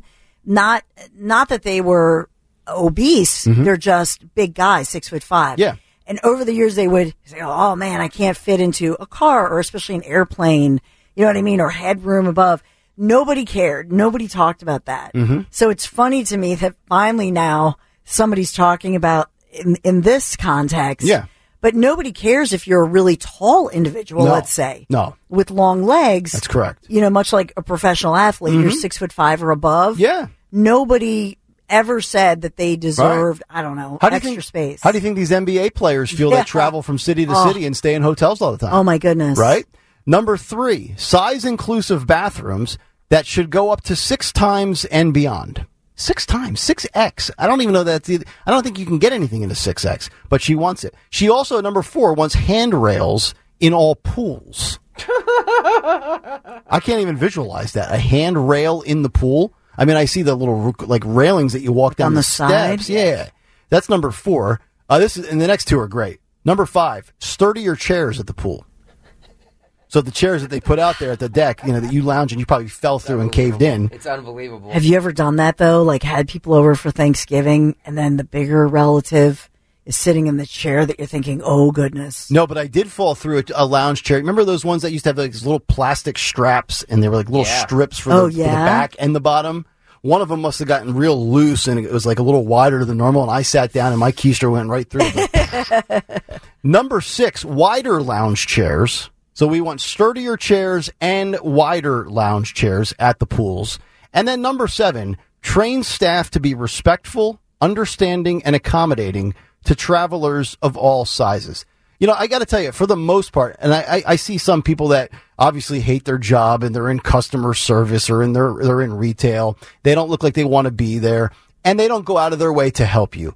But very rarely am I ever in a situation where I feel like they are not understanding, respectful, like they might, look like they want to kill themselves, or you're like bothering them by asking them a question about the product they're paid to sell. But never at a point where like, this lady's claiming that there needs to be like a whole training seminar on how to deal with travelers of all sizes. Like, I don't think people, generally speaking, because I think most people are generally good people, I don't think people go out of their way to make your life more difficult because you're plus size. Yeah. But yet, once again, it's this victimhood culture that we live in. Agreed. So it's so nauseating. It's amazing. Yeah. And she's not even a plus size influencer. She's a plus size travel influencer. Yeah. She's got that market cornered. Yeah. Literally, she's got all four. The fact that we have plus-size influencers just is very telling, isn't it? Hey, big girls need loving too, man. I didn't say that. Look, people have medical conditions. Yeah. I get it. It's hard to lose weight. I get that as well. We could all lose a few pounds. I understand that. Some of us just need to learn how to say no thank you. This morbid obesity and celebrating it and making amenities for people who are like that is just... I agree. We're losing our minds. I agree. The average American size, though, however, is greatly reduced because of the influx of immigrants who tend to be more petite. Yeah. So the average male height in the U.S. is now 5'9", female height 5'4". Yep. So that's an interesting piece of this. People who were here who are bigger, but then you're dealing with this huge influx of individuals who are much more petite. Yeah. Absolutely. Most Americans are fat, lazy slobs. They want things handed to them. 855-839-1210 is the phone number. Coming up next, Sean Farash is going to join us here on Kale & Company. How does that sound? And he does some great Trump impressions. All right, but right now we go to Dawn Stenzel. No, it's me. Oh, Snap into action this NFL season with FanDuel in partnership with Valley Forge Casino. It's America's #1 sportsbook. Right now, new customers get $200 in bonus bets guaranteed when you place your first $5 bet. That's $200 in bonus bets, win or lose. Looking at the Eagles and Rams for Sunday, 4:05 game. Looks like the spread ticked down a little bit. I'm taking the Rams at plus 4.5 for Sunday. I know. Send your hate mail to greg.starker@odyssey.com. If you've been thinking about joining FanDuel, there's no better time to get in on the action. You can bet on everything from spreads to player props, over-under, so much more. Visit FanDuel.com/Greg right now. FanDuel.com/Greg and kick off the NFL season. FanDuel, an official partner of the NFL, and is an official partner of 1210 WPHT. 21 and over, President PA. First online real money wager, only $10 first deposit required. Bonus issued as non-withdrawable bonus bets that expire 7 days after receipt. Restrictions apply. See terms at sportsbook.fanduel.com. Gambling problem? Please call 1-800-GAMBLER. This is the Kale & Company podcast from Talk Radio 1210 WPHT and on the free Odyssey app. One of the pieces of feedback that I think is the best feedback is patients who've turned to QC Kinetics and say they didn't realize how much their pain was holding them back. And even sometimes just not feeling great, feeling grumpy, feeling like, I don't even want to go out today. I don't even want to get shoes on. And so that's really, when I say QC Kinetics gives you your life back, that's what I'm talking about. It's freedom. The future of joint pain relief is right here in Philadelphia. QC Kinetics, advanced regenerative medicine.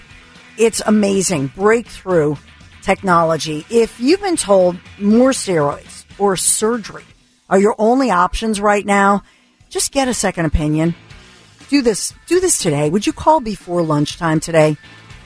Get the second opinion. Learn more about how you can truly harness your body's own healing agents to attack that joint pain and heal it. I'm talking lasting relief. QC Kinetics does not mask the pain. These treatments go to the very root, the core of the problem here, using concentrated healing properties placed directly into your joint, which restore and repair that damaged tissue. So imagine living your life this fall, no more pain in your knees, your aching hips, your shoulder, your back. No drugs, no downtime, no surgery. And life is about moving, motion.